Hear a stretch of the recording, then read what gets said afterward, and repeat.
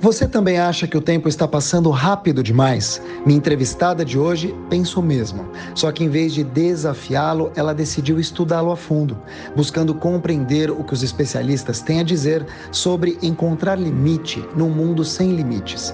Nessa jornada, esta comunicadora com passagens pelas principais emissoras e palcos do país adquiriu conhecimentos profundos sobre a preservação da saúde mental, produtividade sustentável e relacionamento saudável. Sobre autocuidado. É exatamente sobre isso que eu converso com ela aqui em Auto Performance. Você já parou para pensar que existe uma versão sua ainda melhor? Que você não precisa reinventar a roda para poder viver essa vida? Sim, você já pode ser melhor do que é hoje, amanhã. Aliás, você pode ser melhor do que é hoje assim que acabar esse episódio. Eu sou o Mark Tawil, empreendedor, comunicador multiplataforma, e este é Auto Performance Jovem Pan, um podcast semanal para inspirar você a viver a sua melhor versão. Porque a única comparação válida nessa vida é de você com você mesmo. Toda semana eu trago um convidado especial para dividir histórias, insights poderosos, bom humor e, claro, conteúdo. Fica com a gente, eu tenho certeza que você vai sair maior e melhor dessa experiência. Auto Performance Jovem Pan começa agora. Seja bem-vinda, Isabela Camargo.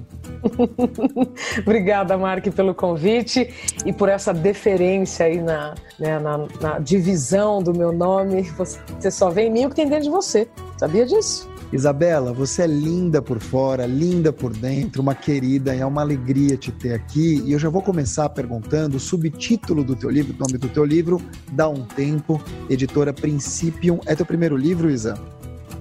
Meu primeiro livro, o selo é Principium, da editora Globo. Então esse é meu primeiro filho literário. Que lindo! E eu já quero te perguntar então o subtítulo do livro. Como encontrar limite num mundo sem limites? Fazendo uma pausa voluntária, Mark. Fazendo uma pausa voluntária para fazer um exercício que eu chamo de atualização de identidade.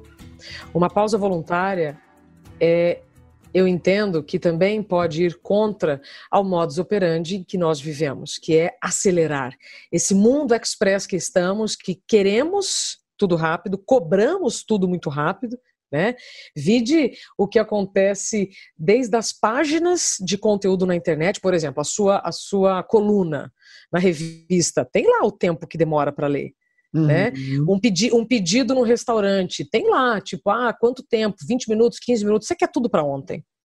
Então, nesse modus operandi em que nós estamos vivendo, em que tudo tem que ser mais rápido, eu concordo que ao dizer desacelera, pode parecer até meio petulante, mas por tudo que eu pesquisei, por todas as pessoas que eu entrevistei e pelo que eu vivi, eu digo que você só vai encontrar limite no mundo sem limites e com isso prevenir não só o burnout, mas outros problemas de saúde que são consequência deste estilo de vida.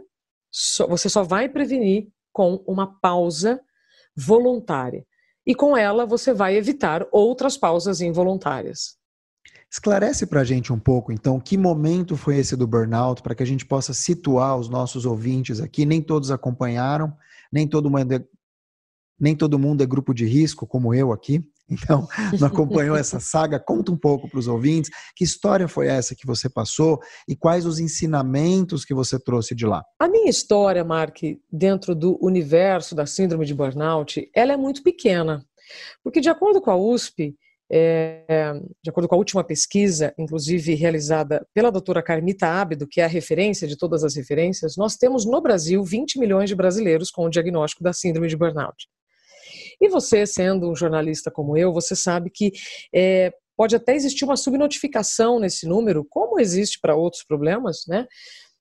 Em que a sociedade ainda recusa a existência. Então, são 20 milhões de brasileiros com a síndrome de burnout. Portanto, não estamos falando de uma frescura ou algo muito pontual. A gente está falando de algo que está do nosso lado, né? E que, se ainda não está, pode estar. Mas a minha história, embora seja pequena, ela foi marcante naquele período que eu estou falando de 2018, porque não se falava muito sobre o assunto, né? Eu escolhi a carreira de jornalismo, mas o burnout possivelmente me escolheu porque, naquele momento, Mark, eu não tinha como acessar tanta informação e, como jornalista, ignorá-las ou guardá-las na gaveta. Eu tinha uma responsabilidade em explicar o que estava acontecendo, não só comigo, mas explicar, Mark, em nome de todas as pessoas que me procuraram a partir do que aconteceu comigo. Entende a responsabilidade? Uhum. Então, não foi falar do burnout pelo meu caso, mas foi tentar dar voz para todas aquelas que me procuraram, Mark, e foram muitas. Imagino. Eu arredondo no número, né, de 4.000 pessoas, porque eu parei de contar nos 3.000. Entende? E aí número também acaba sendo muito, muito, muito frio. Não, foram mais de 4.000 pessoas que, na maior parte delas, amavam o que faziam e justamente por não terem encontrado o limite ou não terem observado seus limites físicos e cognitivos, acabaram tendo que ter o quê? Uma pausa involuntária. Então, o meu burnout aconteceu em 2018, eu trabalhava muito, por longos períodos, em um horário em que meu corpo não funcionava bem, e com isso eu comecei a desenvolver dezenas de problemas de saúde. Esses problemas de saúde, por longos períodos, me levaram à síndrome de burnout, que em 2019, né, foi reconhecido pela Organização Mundial da Saúde como um fenômeno que acontece dentro do ambiente profissional. É um esgotamento? Sim, esgotamento profissional. Assim como no passado nós tínhamos esgotamentos físicos, as doenças ocupacionais elas eram, na sua maior parte, relacionadas a repetições físicas, o burnout é uma repetição mental. E é quando você coloca o seu corpo, Mark, num estado de extremo estresse. E é curioso porque você já ouviu alguém dizer que uma máquina deu pane? Que você tem que resetar o computador? Várias vezes por Já dia. ouviu isso? Sim. Pronto, é isso que acontece. O burnout é um excesso de janelas abertas no computador em que você tem que dar um reset. Interessante. E aí acontece o quê? Porque quem está ouvindo pode lembrar da síndrome do pânico, quem está ouvindo pode pensar em ansiedade, um ataque de ansiedade. O burnout dá uma vez só e você reseta, ele pode voltar. Me desmistifica um pouco o burnout. Vamos lá. Lembrando, viu, Mark, que o livro não é sobre burnout. Sim, tá? O é livro, importante dar. Eu acho que o burnout ele te traz uma característica, e eu, como teu amigo, eu tenho o privilégio de ser teu amigo, de maturidade para poder ajudar os outros e para entender o tempo de uma outra perspectiva. E eu gosto muito disso, infelizmente vem pela dor, mas eu gosto muito da maneira como você transcendeu e você encontrou no tempo um aliado e não o contrário. Perfeito, Mark. Eu só preciso realmente pontuar que o livro não é sobre o burnout, mas o burnout é uma das consequências deste tempo que nós estamos vivendo, porque senão eu posso, evitar, Mark.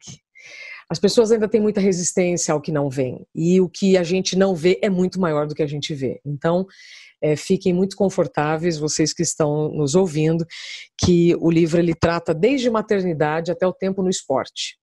Mas vamos lá. Você mencionou, Mark, síndrome do pânico, irmã do burnout. Ansiedade faz parte do burnout. Eu estaria sendo muito econômica se eu, enumerasse o que acontece, porque o que aconteceu comigo, eu consegui colocar no livro, inclusive, foram 26 problemas que eu tive. Uau. Para que no final, né, de 2 anos acumulando todos esses problemas, veio um apagão. Então, eu já entrevistei pessoas que me relataram uma sensação de vou desfalecer, uma sensação real de vou morrer, uma sensação real de vou cair e não levantar mais. Outras pessoas também relataram o famoso apagão que eu tive no dia 14 de agosto de 2018. Né? Este apagão, no meu caso, ele foi um esquecimento do nome da capital do meu estado. Isso foi verbal. Mas o que estava acontecendo dentro do meu corpo?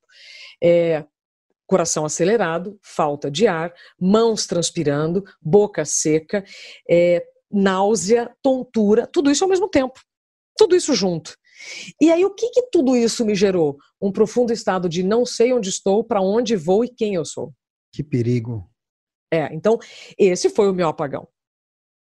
Depois disso, fui buscar tratamento.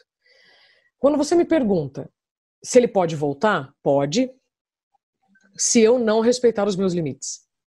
Ele pode voltar se eu não respeitar os meus limites por longos períodos. E longos períodos, Mark, essa condição, ela é fundamental para você desenvolver o burnout.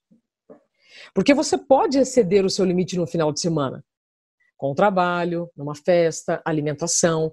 Mas se você fizer isso frequentemente, aí o bicho pega. Você entende? Então, não é só assim, a pessoa trabalhou demais no final de semana. Não, ela trabalhou demais por anos. E não se colocou na agenda. Então, uma das coisas que eu gosto muito de falar para você prevenir o burnout é marcar reunião com você. Que interessante. Mas, Mark, sem ser um fardo. E eu digo isso com muito carinho, porque quando eu ouço as pessoas me dizendo, mas o que eu faço? Eu procuro uma yoga, eu procuro não sei o quê, eu faço aqui, eu falei, não. Antes de você colocar qualquer coisa na sua agenda, nós precisamos tirar alguma coisa. Porque senão fica um corre de uma coisa para outra, de uma coisa para outra, de uma coisa para outra, que aquilo, ao invés de te fazer bem, te faz mal. Porque é mais um compromisso, é mais uma tarefa, enquanto seu corpo está te dizendo, dorme. Então, se eu tivesse aqui 30 segundos para te responder como prevenir o burnout, eu diria, durma. E a gente, por não ter essa informação, né, por não compreender o que acontece no nosso corpo quando a gente não dorme, você vai buscar fora o que está muito ao seu alcance. O que está ao seu alcance? É dormir, o que o seu corpo precisa. Mas aí, por achar que não, e não vai dar tempo, e dormir é perda de tempo, você vai buscar na farmácia algum remédio, ou você vai buscar fora, o que na verdade você tem que encontrar dentro. Isa, você citou o Paraná e de lá vem também Mário Sérgio Cortella, filósofo, que abre o teu livro. E ele fala das muitas coisas bonitas que ele escreve, ele fala uma coisa forte. Isabela Camargo não perdeu tempo. Ela pesquisou, ela estudou, ela fez centenas de entrevistas e conversas, meditou, recoseu, arrematou, usando bastante tempo nisso, sem desperdiçá-lo. Colecionou seus minutos e colecionou também para nós. E não quis ficar explicando. Então, Isa, primeiro a força de Mário Sérgio Cortella no teu livro, imagino que deva ser um privilégio. Eu estou escrevendo um livro que ele também participa e é de uma generosidade tremenda. Mas eu gosto muito do que ele escreve aqui, que é, na verdade, que você não perdeu tempo, mas você focou. Como é que você foca um livro que tem 150 entrevistas e, ao mesmo tempo, você é uma jornalista requisitada em todo o país? Você faz eventos, você namora, você mora junto. Você tem gato, não? 2. 2 gatos. Então, quer dizer, é uma vida que todo mundo leva uma vida um pouco atribulada. Como você encontra o teu foco? E me conta um pouco do processo desse livro, que eu sei que não foi da noite para o dia. Pronto, Mark. Obrigada pela pergunta, pela oportunidade de explicar, porque a história do livro dá outro livro, né? No final de 2016, eu fui procurada por um agente me provocando a escrever um livro sobre o tempo, porque naquela época eu falava sobre previsão do tempo. Ele falou assim, olha, falar sobre previsão do tempo não seria adequado porque não é essa a minha paixão. Eu faço com muito amor o que eu faço, mas eu não me dedicaria a esse assunto. Tem outras pessoas que, inclusive, já estavam se dedicando ao assunto, escrevendo outros livros sobre o tema. Falei, mas tem um outro tema relacionado ao tempo que eu gostaria, que são as percepções do tempo. Porque eu sempre ouvia, Mark, quando eu estava na reportagem, todo dia na rua alguém me falava assim, nossa, o tempo está passando muito rápido? Estou sentindo que o tempo está passando muito rápido, né? Quem nunca pensou isso? E aí, aquele convite me provocou a pensar no assunto. Roda a fita, eu comecei então a estruturar um livro para falar sobre as percepções do tempo. Se o tempo está passando mais rápido ou se somos nós que estamos passando mais rápido pelo tempo. E aí eu comecei a pesquisar, comecei a ficar muito atenta a essas conexões, né, que você fala com uma pessoa, essa pessoa indica outra, aí te amplia, fala, nossa, tem isso também, e vai. Neste processo das pesquisas e das entrevistas, eu já tinha falado com cosmólogo, com físicos, com atores, por exemplo, como a Fernanda Montenegro, filósofos, além do Cortella, como o Karnal e o Clóvis de Barros. Eu já tinha falado com uma turma assim, de muito peso. Até que eu tive uma das consequências deste modus operandi que nós temos. Então, se lá atrás a intenção era expor um conjunto de ideias que nos fizesse refletir para evitarmos qualquer problema, eu tive um dos problemas. Então, é lindo por esse aspecto, né? Eu precisei viver o burnout para poder, ao final do livro, provar que tudo aquilo que eu pesquisei, busquei, etc., o resultado pode ser uma pausa involuntária neste mundo que não aceita a pausa. Nesse mundo que te coloca numa obrigação, numa condição de só acreditar que para sua carreira deslanchar, você tem que vivê-la 24 horas por dia. Então, veja, deu para entender? Então eu comecei com uma intenção, essa intenção continuou até o fim, só que aí com um elemento novo, o que eu vivi. Aí você me pergunta, como é que eu consigo hoje organizar a minha agenda? Nem todos os dias eu consigo, nem todos os dias eu fico feliz com o que eu faço, porque eu sei que se eu exceder a minha agenda, a longo prazo eu vou voltar a sentir as mesmas coisas que eu sentia. É como um diabético, que sabe que se exceder numa festa de aniversário, ele pode depois ter consequências, né? Então são problemas de saúde que não tem cura, tem controle. Percebe? Então hoje, quem tem o burnout, se fizer um tratamento e desacelerar, volta para o jogo profissional, tá? Isso não significa que eu consiga todos os dias fazer o que eu sei que eu preciso fazer. Isso é importante também falar, Mark, senão dá uma impressão de culpa para quem não consegue. Ah, eu não consigo, né? Não consigo aliviar minha agenda. Gente, não é de um dia para o outro, porque a gente não está como está, porque começamos ontem a correr, a acelerar, a encher a agenda, entende, Mark? Então, é um exercício diário, tá? E eu hoje tenho mais consciência que se um dia eu pego pesado, no dia seguinte eu vou precisar pegar mais leve. Eu gosto muito dessa tua afirmação de que você está procurando respostas para entender se o tempo está passando mais rápido ou se a gente está passando mais rápido por ele. Quer dizer, essa pandemia, ela me mostra, Isa, que o tempo passa rápido sim, mas o pandemônio demora a passar. Dá para entender? Os meses estão passando rápido, mas o dia a dia é pesado. Eu queria saber como é que você está vivendo essa dicotomia e se você tem essa sensação também de que o tempo deu uma parada. Você vê que é muito curioso, né? Outro dia a professora Lucilena Galvão, ela fala, né? A gente vive em contradições o tempo inteiro. E aí parece que quando você se dá conta delas, você tem aquele estado de eureka de, nossa, eu nunca tinha parado para pensar nisso. Pronto, mais uma coisa, a gente não para pensar. Né? E aí quando você para pensar, você fala, nossa, agora eu entendi. Então vamos lá. Mark, o tempo, eu não vou dar o spoiler do livro, mas assim, o tempo continua com 24 horas. E como essas 24 horas, ela é um número que foram muitos séculos para chegar nessa média de 24 horas a partir da translação e da rotação da Terra, isso não mudou. A Terra não está girando mais rápido em torno do próprio eixo. A Terra não está girando mais rápido em torno do Sol, né, para que o ano passe mais rápido. Então, nós precisamos aceitar que toda a tecnologia que nos traz muitos benefícios e nos poupa tempo para muitas coisas, também nos permite fazer mais coisas dentro desse tempo. Tá? Então eu vou dar um exemplo muito rápido. Micro-ondas trouxe trouxe um ganho de tempo tremendo. Mas aí o que eu faço com essa sobra de tempo? Eu descanso? Não, eu vou fazer mais coisa. Né? Se eu vou dar um outro exemplo aqui muito simples. Antes eu ia de São Paulo para o Paraná, onde minha família mora, dirigindo um carro. Dura 8 horas a viagem de carro. Hoje eu vou para o Paraná em 40 minutos de avião.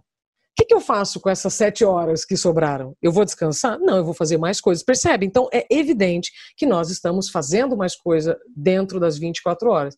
E aí vem a sensação do tempo passar mais rápido, para quem tem uma vida ativa. Que é o contrário disso, Mark? Quem está na fila do Encore esperando um transplante de coração. Aí o tempo para. Aí a percepção do tempo muda totalmente. Então, você ter uma agenda cheia significa, ou você pode sentir que o tempo está passando mais rápido. Mas a hora que você está na fila do banheiro, na fila do banco, na fila do transplante, o tempo para.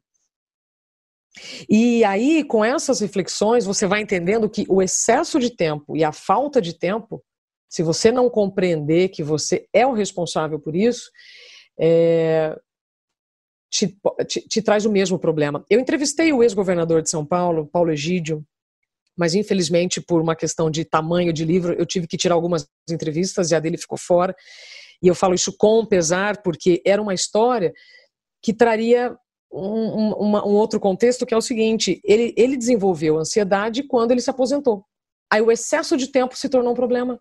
E ele se aposentou com 82 anos, ele se arrepende profundamente de ter parado de trabalhar com 82 anos, percebe?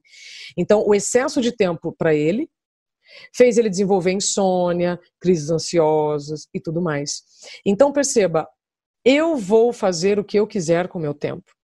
Não adianta eu culpar o tempo. O tempo, né? Eu tô vendo aqui, gente, para quem não tá vendo, só tá ouvindo, tem um relógio atrás do Mark, né? Então, a gente tem relógios o tempo inteiro e você tá medindo tudo pelo tempo. Você sabe quantos relógios eu tenho? Mas eu uso como joia masculina. Uns 40. Nossa, eu adoro o relógio. Não, você falou de relógio, eu adoro o relógio. Então, tá vendo? Respeito. Isabel, então, e aí, rapidamente, Mark, o que acontece? A adoração pelo sol foi modificada pela adoração do relógio. Então, a partir do momento em que o relógio de sol, e isso eu explico no livro, foram muitos séculos para chegar no relógio de Césio que nós temos hoje, que é o relógio mais preciso que nós temos, que é o que determina o segundo e que é o que faz no final do ano os institutos responsáveis ajustarem os relógios. Isso é muito curioso. Então, a nossa vida começou a ficar mais precisa e com isso começou a ficar mais corrida. Percebe? Respondi a sua pergunta? Então, não somos nós que estamos, nós não somos vítimas do tempo. Nós é que controlamos o nosso tempo. E aí, veja, voltando até para o início da nossa conversa, o mundo parou fora. Mas se nós não paramos dentro, isso pode não significar uma coisa boa. Então, muitas pessoas que fizeram pausas voluntárias dentro desta pausa involuntária estão muito bem. Eu concordo com você, e te ouvindo aqui, e daqui a pouco a gente vai falar do celular, que para muitos é vilão e para outros ele é a solução. Eu vou querer te ouvir a respeito disso também, porque está no teu livro um dado muito curioso, que a gente chega a pegar 86 vezes por dia o celular. Já falo disso, mas antes eu queria falar um pouco sobre o conflito do tempo. É possível ter conflito com o tempo e é possível se prevenir desse conflito? Sim. Esse conflito vem, Mark, dessa nossa falta de reflexão sobre o que fazemos com ele. Então, este atrito com o tempo, ele vem da minha ambição, inclusive o Frei Beto fala isso no livro, dessa nossa ganância em querer fazer tudo ao mesmo tempo. Você quer aproveitar todas as oportunidades, aceitar todos os convites, e é isso, você vai olhar para o tempo e falar, nossa, o dia passou muito rápido. Cara, você passou muito rápido pelo dia, porque você pulou de uma tela para outra, de uma atividade para outra muito rápido. É um mau negócio chegar perto de você e dizer assim, Isabela, meu dia deveria ter 72 horas. Mark, não é um mau negócio para mim, é mau negócio para quem fala isso. Percebe? Porque eu querer que o dia tenha mais do que 24 horas é a mesma coisa que eu querer que no verão não chova à tarde depois de um dia quente. É natural. Percebe? Então, eu também tenho dias que eu quero ter mais horas para fazer mais coisas. Mas aí já vem assim a consciência e fala assim, não adianta querer uma coisa impossível. Então, o que é possível? Eu ter uma agenda compatível, não só 24 horas, mas a minha saúde. Aí é onde entra a atualização de identidade. Que eu já vou abordar daqui a 2 perguntas, mas antes eu queria te perguntar a respeito desse estresse negativo, infinitas cobranças internas e externas também, pressões, compromissos que a gente assume e quer dar conta de tudo. Você viu que eu li teu livro? É isso. Nossa Senhora, você fez leitura dinâmica? Você fez leitura dinâmica? Não é possível. Não, mas eu li. E aí eu quero te perguntar a respeito disso, quer dizer, quando é você, no caso, quando é que você se deu conta que nem todas as oportunidades eram para você, que você não precisava pegar tudo e que você tinha que ter um tempo para dizer não? Quando é que você aprendeu não? Opa, você sabe que eu só me dei conta disso quando eu entrevistei o Ricardo Amorim. E ele fala no livro que no início da sua carreira você tem mais tempo e menos oportunidades. Com o passar do tempo, você vai tendo mais oportunidades e, consequentemente, menos tempo. Então, se você não para observar isso, você vai aceitando tudo, achando que, beleza, você vai conseguir dar conta. E isso, de novo, nos remete à atualização de identidade. Parece que nós estamos falando aquele fim de novela, né? Em instantes eu vou falar sobre isso, mas tem a ver com isso. Então, eu me dei conta que se eu não parasse para analisar as propostas, analisar as programações, analisar os convites, se eu não parasse para pensar, eu diria sim, encheria minha agenda loucamente e depois ia ficar maluca para dar conta. Quem me falou isso também foi o Nelson Motta, que disse que com o passar do tempo, hoje ele tem uma vitalidade maravilhosa, já com o avançar dos calendários, e ele diz, Isabela, se eu não filtrar os convites que eu recebo, eu só vou ficar trabalhando para os outros. E aí aquilo que eu quero fazer vai ficando em segundo plano. Então, a partir dessas entrevistas, eu também comecei a olhar para tudo isso e preciso treinar todos os dias, eu digo treinar, eu falo isso também no livro, a dizer não. Porque o não é colocado pra gente como uma coisa negativa, ruim e tudo mais. E não, o não é preventivo, ele é positivo. E ele vai te evitar muitos problemas de saúde, muitos problemas de relacionamento. Um não com amor. Agora não. Por enquanto não. Nesta semana eu não consigo. Percebe? Uhum. Então são palavrinhas que entram antes do não que mudam tudo. E é um agradecimento, sabe, Mark? Neste dia que estamos fazendo essa gravação, eu disse não para outras situações, porque eu já tinha dito sim para você com muito amor. E eu disse não para outras situações, para outras pessoas, também com muito amor, e ia explicando.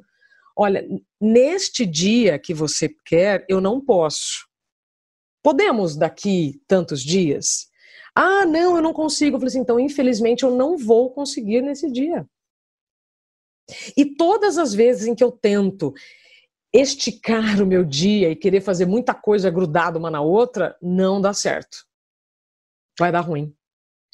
Isabela, a gente precisa dar uma pausa para atualizar a identidade, e aí sim eu te pergunto, o que é atualizar a nossa identidade?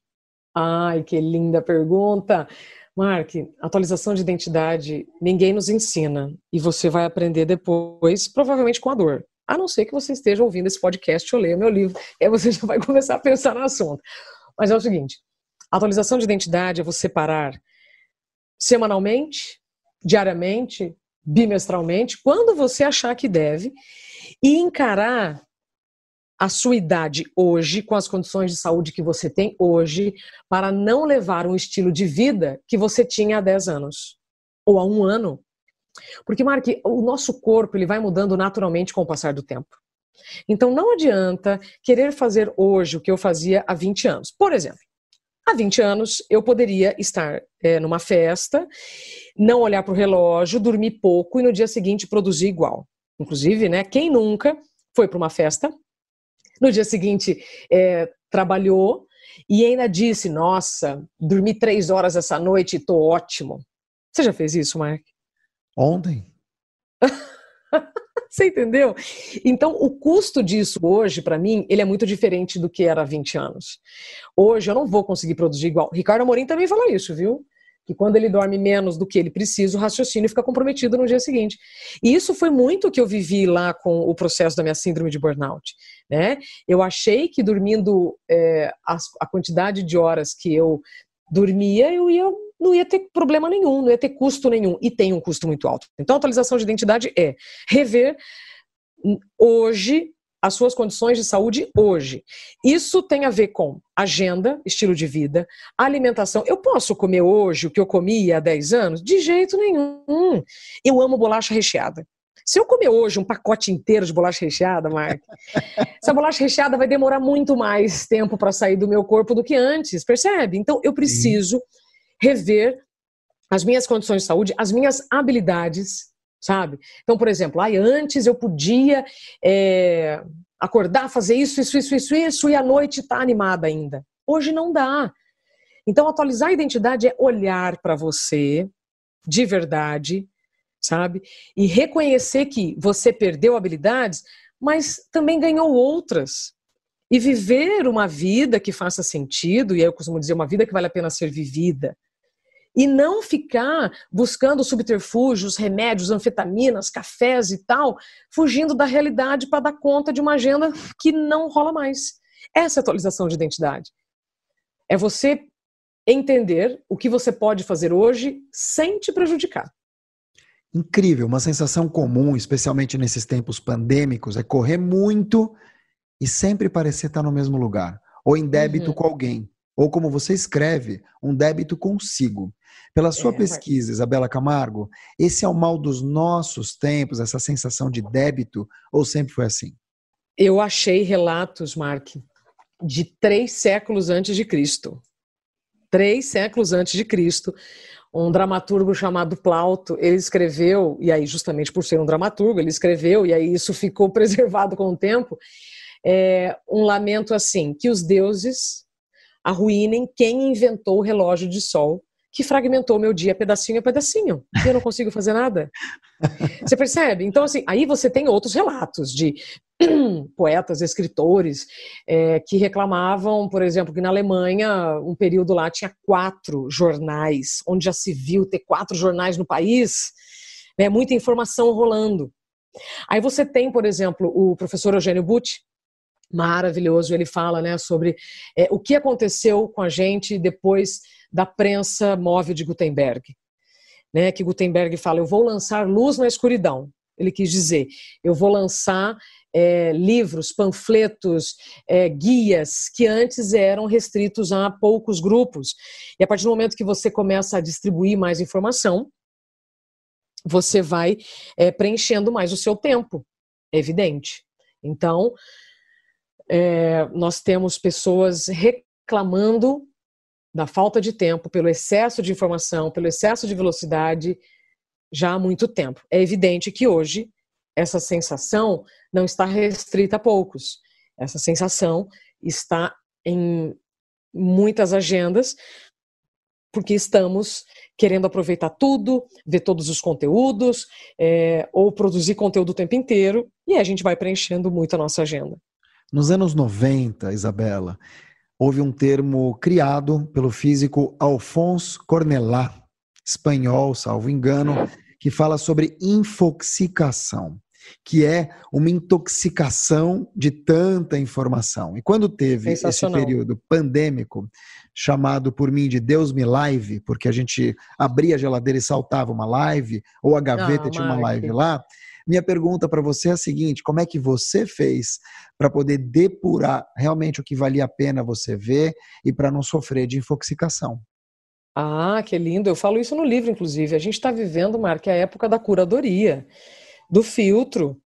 E se você não se atentar a isso, você vai consumir um monte de coisa ruim. O que é igual na alimentação. A gente não escolhe o que a gente vai colocar no prato? Por que a gente não escolhe o que nós vamos colocar no cérebro? Então não adianta você querer abrir uma tela ou entrar num canal de televisão ou ouvir uma rádio e se consumir, e se inflamar e não se nutrir de informação, né? Porque tem muita bobagem, tem muita coisa ruim. Então eu me lembro de ter assistido um jornal inteiro no início da pandemia, depois disso eu me senti muito mal e tomei uma decisão, não vou assistir mais nenhum jornal inteiro. Então se eu assistir uma matéria e já me dei por satisfeita, ok, não vou assistir até o final, ou seja, não vou consumir o meu tempo e o meu cérebro com uma informação que eu já sei que vai me fazer mal. E aí, Mark, você tem que escolher o tipo de informação que você quer e ver se aquilo é relevante ou não. Isso é dito também no livro por algumas pessoas. Antes, aí vamos lá. Aí entra de novo a questão da evolução da comunicação e dos transportes. As informações ficavam restritas. E hoje, como está tudo instantâneo, você fica sabendo das mazelas do mundo muito rápido. Então você tem os problemas da sua casa, do seu bairro, do seu estado, do seu país e do mundo de uma vez. E é bem estranho te ouvir, porque a gente vive nesse mundo que é um mundo absolutamente já imerso na tecnologia, na velocidade, e a velocidade vicia, ou pelo menos parece que vicia. Você sente o mesmo por aí? Sim, vicia, inclusive o Dr. Daniel de Barros fala isso no livro, tá? Tem pesquisas, inclusive, que já falam que o celular vicia mais do que o cigarro viciou no passado e outras coisas, tá? Então isso não é achismo. Sim, o celular vicia porque ao abrir uma tela, Mark, ou ao buscar um retorno nas suas redes sociais, em algum momento você mandou para o seu cérebro uma mensagem que isso é importante e isso é bom. E aí você vai produzir serotonina, que é como acontece com o vício de chocolate, por exemplo, né? E aí você acaba querendo buscar essa sensação o tempo inteiro. Entendeu? Então, esse excesso de tecnologia, esse excesso de internet, ele pode ser ruim, de novo, se você não tiver limites. É igual à alimentação, repito. Inclusive o Fábio Coelho, o presidente do Google, que foi ele que deu esse número, né, que você falou, esse número é muito dinâmico também, né, Mark? Esse número, para mim, ele já está até defasado, porque você tem vários institutos que vão chegando a vários números, mas, ok, na média, tá? Na média do mundo, contando com o Butão, por exemplo, que tem pouco celular, então essa média diminui.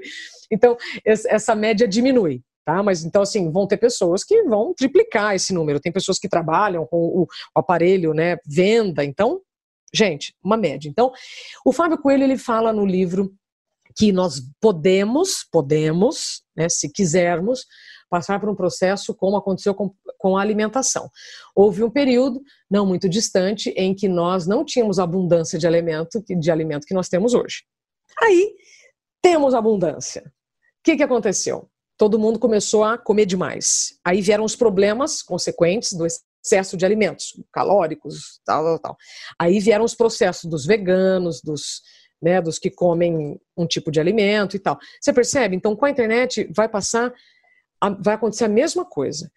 Ou nós vamos escolher melhor o que nós vamos consumir. Pessoal, passou um gato em cima do... É o Marty McFly. Por isso que eu dei essa pausa, não foi pausa dramática, não. Então, assim, ou nós vamos escolher o que vamos consumir, ou ficaremos obesos de informação. O Gianetti me deu uma frase, Mark, que para mim resume tudo. Obesos de informação, famintos de sentido. Tá? Então, agora, eu dei uma pausa para internalizar isso. É muito forte, porque existe um aumento de demanda mental, eu sei que você fala isso no livro, que é um fato. Mas produtividade também, que é uma palavra que está na moda, eu escrevo muito sobre produtividade, sobre como produzir mais e melhor, lembrando que não é produzir mais, é trabalhar mais, é talvez colocar a energia que você precisa colocar para colher aquilo que você precisa colher e no tempo que você precisa colher. Agora, produtividade sem pausa, que acontece muito nesses nossos mercados e nas nossas vidas, ela acaba sendo uma produtividade nociva, Isabela Camargo?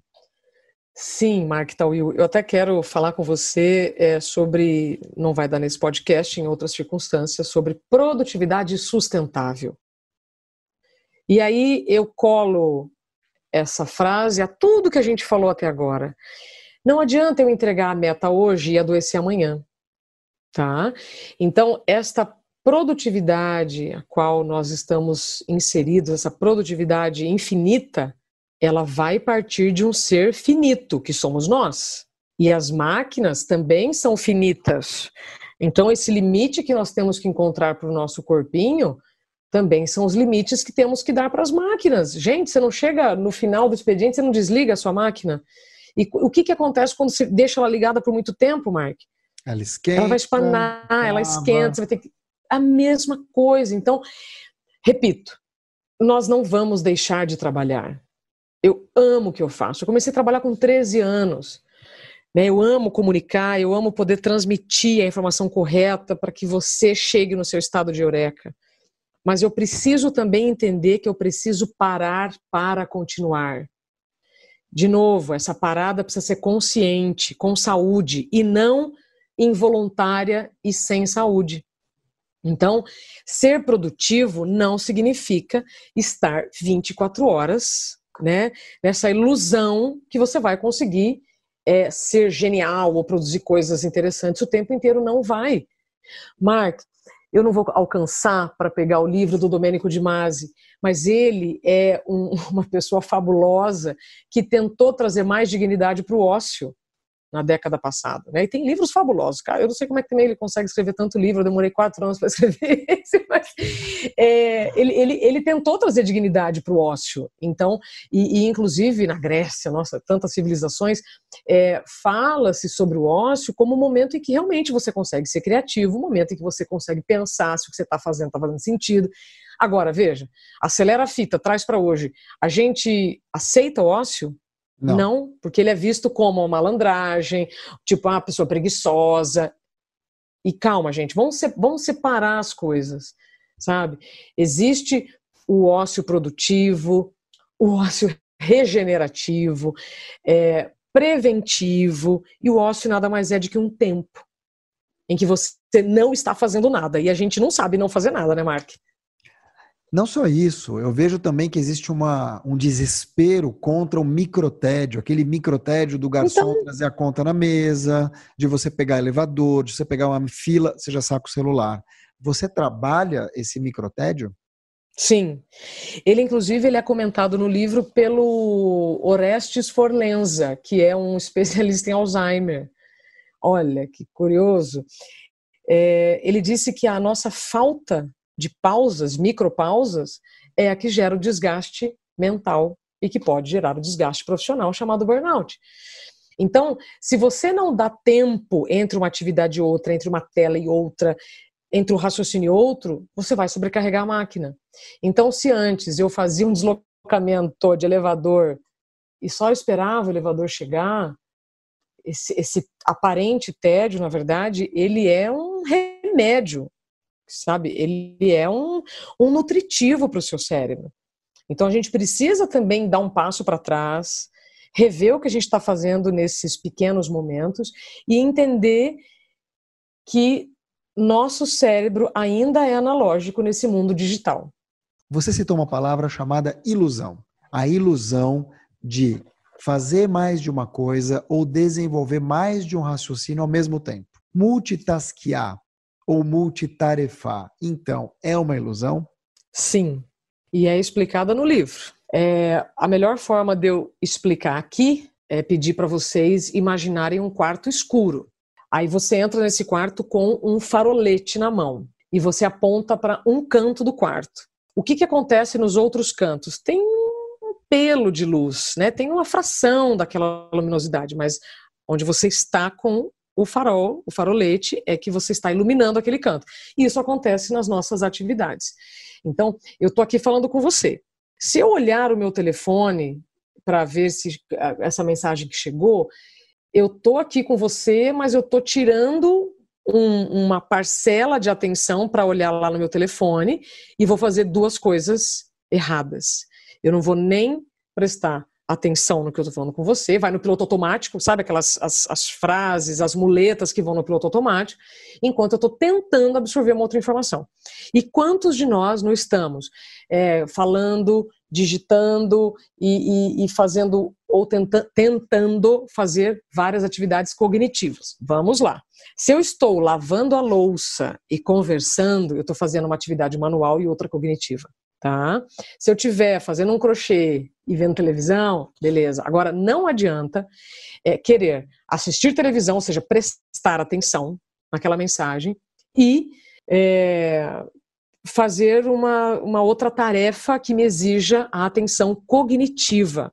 Ah, mas eu consigo. Consegue mesmo? Você consegue fazer com excelência várias coisas cognitivas ao mesmo tempo? Não. E isso é explicado também lá no livro por médicos. Tá? Então, é uma ilusão que nos vendem como se fosse possível. Então, nessa tentativa, Mark, você gasta muita energia e uma energia que vai ser muito importante para outras áreas da sua vida. Pois é, até o Papa, você lembra bem, em 2017, reclamou lá no Vaticano do quão triste é os fiéis erguerem o celular, porque eles deixam de ver, deixam de viver o momento presente. Ele diz que a missa não é um espetáculo. Agora, um museu é espetáculo, e as crianças entram lá e ficam no celular. Você percebe também que existe uma questão geracional? Sim, sim. Ainda temos muitas perguntas em relação ao cérebro infantil, se veio com um chip diferente do que o nosso. Mas você também percebe, Mark, quando eu digo assim, o nosso cérebro analógico nesse mundo digital, isso eu não estou tirando da minha cabeça, isso foram especialistas que me disseram e que mostram que nós temos poucos avanços daquele homenzinho que vivia dentro das cavernas, tá? Tivemos avanços, mas não todos que a gente gostaria de ter para viver nesse mundo tecnológico instantâneo e infinito. Telas infinitas, conteúdos infinitos e tal. Então, eu entendo que as crianças estão com capacidades que nós adultos ainda não temos. Pode ser que a gente desenvolva, pode, mas hoje, nós adultos, década de 60, 70, 50, 80, ainda não temos as mesmas habilidades que essas crianças. E aí tem uma coisa que uma especialista diz lá, Mark, doutora Camila Magalhães, e ela explica assim, a gente também não sabe o que vai acontecer com essas crianças. A gente não sabe também, com esse excesso de telas para elas, o que vai acontecer.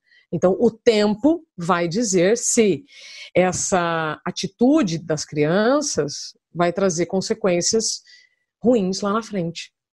Olha, como Entendeu? pai de duas que passam boa parte do dia assistindo a televisão, especialmente agora, ao tablet e também ao celular, eu prefiro te responder isso daqui a alguns anos.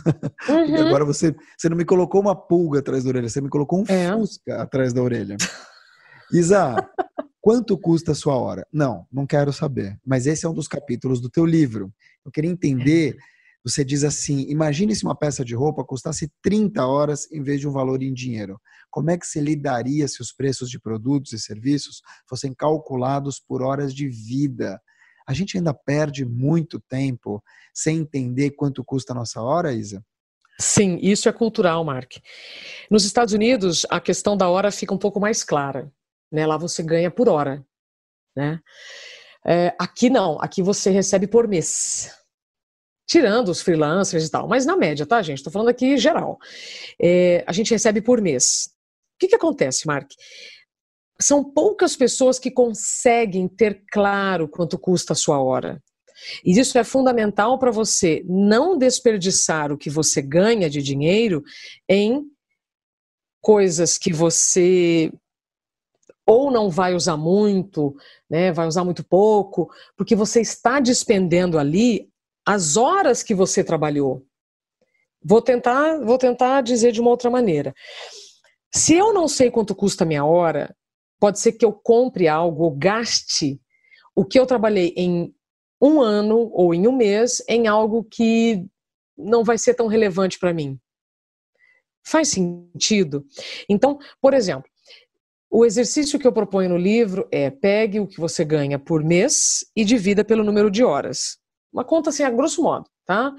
E aí você vai saber quanto custa a sua hora. Para que você, quando chegar na frente de uma coisa que você tá tipo, ai, que legal, vou comprar esse vestido, você vai falar, nossa, mas eu vou estar usando 2 dias da minha saúde, da minha vida, que é finita, para comprar. Vale a pena? Não sei. É uma questão subjetiva. Mas, o que acontece? Dificilmente nós, brasileiros, pensamos, na hora de gastar, quanto aquilo custou da minha saúde. Faz sentido? Completamente. Isabela, você é uma mulher nova, cheia de vigor, você é uma mulher que vai ter muitas décadas pela frente. Um dia no seu epitáfio teremos a frase devia ter chorado mais, ter visto o sol nascer, amado mais, arriscado mais e até errado mais, feito o que você queria fazer, como diriam os titãs? Provavelmente sim, Mark. Provavelmente sim. Porque essa perfeição de que sempre faremos tudo certo enfim, isso você pode conseguir em alguns momentos, em outros não. Pode ser que na média eu evite algumas dessas coisas que você falou, sabe? Mas hoje, se eu olho com os olhos do presente para os fatos do passado, eu me arrependo de muita coisa que eu fiz, né? E não é que eu fiz isso para prejudicar alguém, não, foi achando que eu estava fazendo o melhor que eu podia fazer, percebe? Então, você se cuidando, fazendo atividade física, yoga, indo no médico, você está fazendo a sua parte, mas isso também não significa que você não tenha uma consequência ruim. Então, eu hoje, tá? Julho para agosto de 2020, eu olho para o passado e sim, eu devia ter feito isso, aquilo. Mas a partir do momento em que você toma consciência do seu tempo, Mark, aí você vai escolher com um pouco mais de consciência o que você vai fazer a partir daqui. Entende? Então pode ser que lá eu fale, devia ter feito isso e aquilo, mas também eu quero dizer assim, olha, fiquei muito feliz por ter aprendido a cuidar do meu tempo. Dos Titãs para Almir Sater e Renato Teixeira, você anda devagar hoje porque você já teve pressa? Muito, muito, muito. Inclusive quando eu estou atrasada para algum compromisso, porque é evidente, eu achei que, né, que ia conseguir chegar num curto tempo, num deslocamento maior, e aí quando tem um carro mais devagar na minha frente, ao invés de esbravejar, eu agradeço, porque eu falo, entendi, papai do céu. Sabe? Esse caminhão de lixo na rua não está atrapalhando a minha vida, não. Ele está querendo dizer que, tipo, pera. Entendeu? Então, sim, hoje eu ando devagar porque eu já tive pressa. Isso não significa que em alguns momentos eu não tenha que correr pelo aeroporto, que eu não tenha que fazer alguma coisa apressadamente. Mas Mark, eu acho que a mensagem que nós temos que deixar aqui é o seguinte: nem sempre você vai conseguir fazer tudo do jeito que você quer. Aceitar isso é o primeiro passo para você começar a olhar para a sua agenda e para a sua vida com mais consciência, com mais humildade e com mais aceitação de que você não vai conseguir fazer tudo do jeito que você quer. Aí você passa a fazer escolhas mais conscientes. Isabela Camargo, você que é jornalista, está colocando na praça teu primeiro rebento, teu primeiro filho literário, Dá um Tempo, pela editora Principium. Você escreve que o valor que a gente dá às coisas e às pessoas depende diretamente do tempo investido nelas. É como a famosa frase do francês Antoine de Saint-Exupéry, o autor do Pequeno Príncipe. Foi o tempo que você passou com a Rosa que a tornou tão importante. Então, em nome de Auto Performance, dos nossos ouvintes, eu agradeço o tempo que você teve aqui com a gente, o tempo que você dispensou, não sei nem se é essa a palavra, mas que você investiu aqui, e fico imensamente feliz. Mark, eu que agradeço a oportunidade. Eu escolhi estar aqui com você. E ao escolher estar aqui com você, eu também estou escolhendo não estar em outros lugares. Entende? Toda escolha vai ter uma renúncia. E quando a gente escolhe com consciência os compromissos que nós teremos no dia, o tempo se torna seu amigo e não seu inimigo. Então foi um privilégio estar aqui com você, com a sua audiência, e espero que o tempo sempre esteja a nosso favor. Eu não tenho dúvida, eu não vou fazer aquela pergunta besta, onde eu acho o teu livro, que você vai me responder, na livraria não, ou no site. Não, você sabe que não. Hoje é possível adquiri-lo pelas plataformas, né, online, então tem Amazon, Submarino e tantas outras, e eu espero que esse livro chegue a tempo, porque este livro, Mark, chegou tarde na minha vida. Né? Tarde. Então, não, mas você sabe que se eu tivesse começado antes a pesquisar, esse livro teria chegado a tempo. Mas ele chegou tarde na minha vida para chegar a tempo da vida de vocês, com as informações corretas, para que provoque, ou pelo menos comece a provocar em vocês uma reflexão do que vocês estão fazendo com o tempo de cada um. Você me encontra nas redes sociais com @marktawil, M-A-R-C, Tawil, T-A-W-I-L, também no grupo de Telegram de Auto Performance. Isabela Camargo, e você? Isabela Camargo, com Z e 2 L's, real. real de realidade. Isabela Camargo Real. Por quê? Tem outra? Quando eu fui fazer minhas inscrições já tinha uma Isabela Camargo, aí eu tive que inventar um oficial real e ficou real.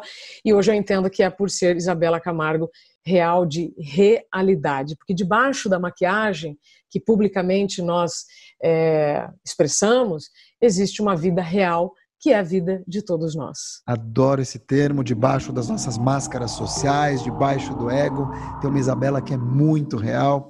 Obrigado a você. Obrigada, Marca, até breve. Até uma próxima. Este foi o podcast Auto Performance Jovem Pan, 100% criado para inspirar você a encontrar a sua melhor versão. Assina o nosso podcast aí na sua plataforma para não perder nenhum episódio. Compartilha com aqueles que você acredita que mereçam ouvir. Na semana que vem, eu, Mark Tawil, trago uma convidada ou um convidado super especial. E não se esquece, a única comparação válida nessa vida é a de você com você mesmo. Até uma próxima!